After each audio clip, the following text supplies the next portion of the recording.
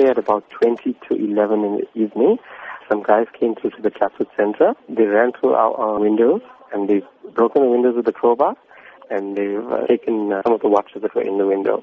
It all transpired within like two to 3 minutes and they were gone. In all, from the cameras that I can view, I can see 5 guys, but I believe there were more waiting outside as well. Is the value of the stolen goods known at this stage? No, not at this stage, unfortunately. Has a case been opened? Yes, it has been. We're just waiting for the relevant case numbers and stuff to come through.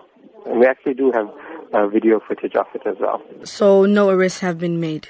Nothing as yet. What do you think was the reason the suspect targeted this particular store? I believe it was because it was in the evening and I think all the stores were closed at that time. So obviously it's a jewelry store, so they probably wanted to try all, but unfortunately I think our alarm deterred them because it is audible. And that's why they only managed to take what they could and then they ran off. Do you notice any suspicious activity around the shop prior to the incident? Unfortunately, in the centre itself, there's always suspicious activity.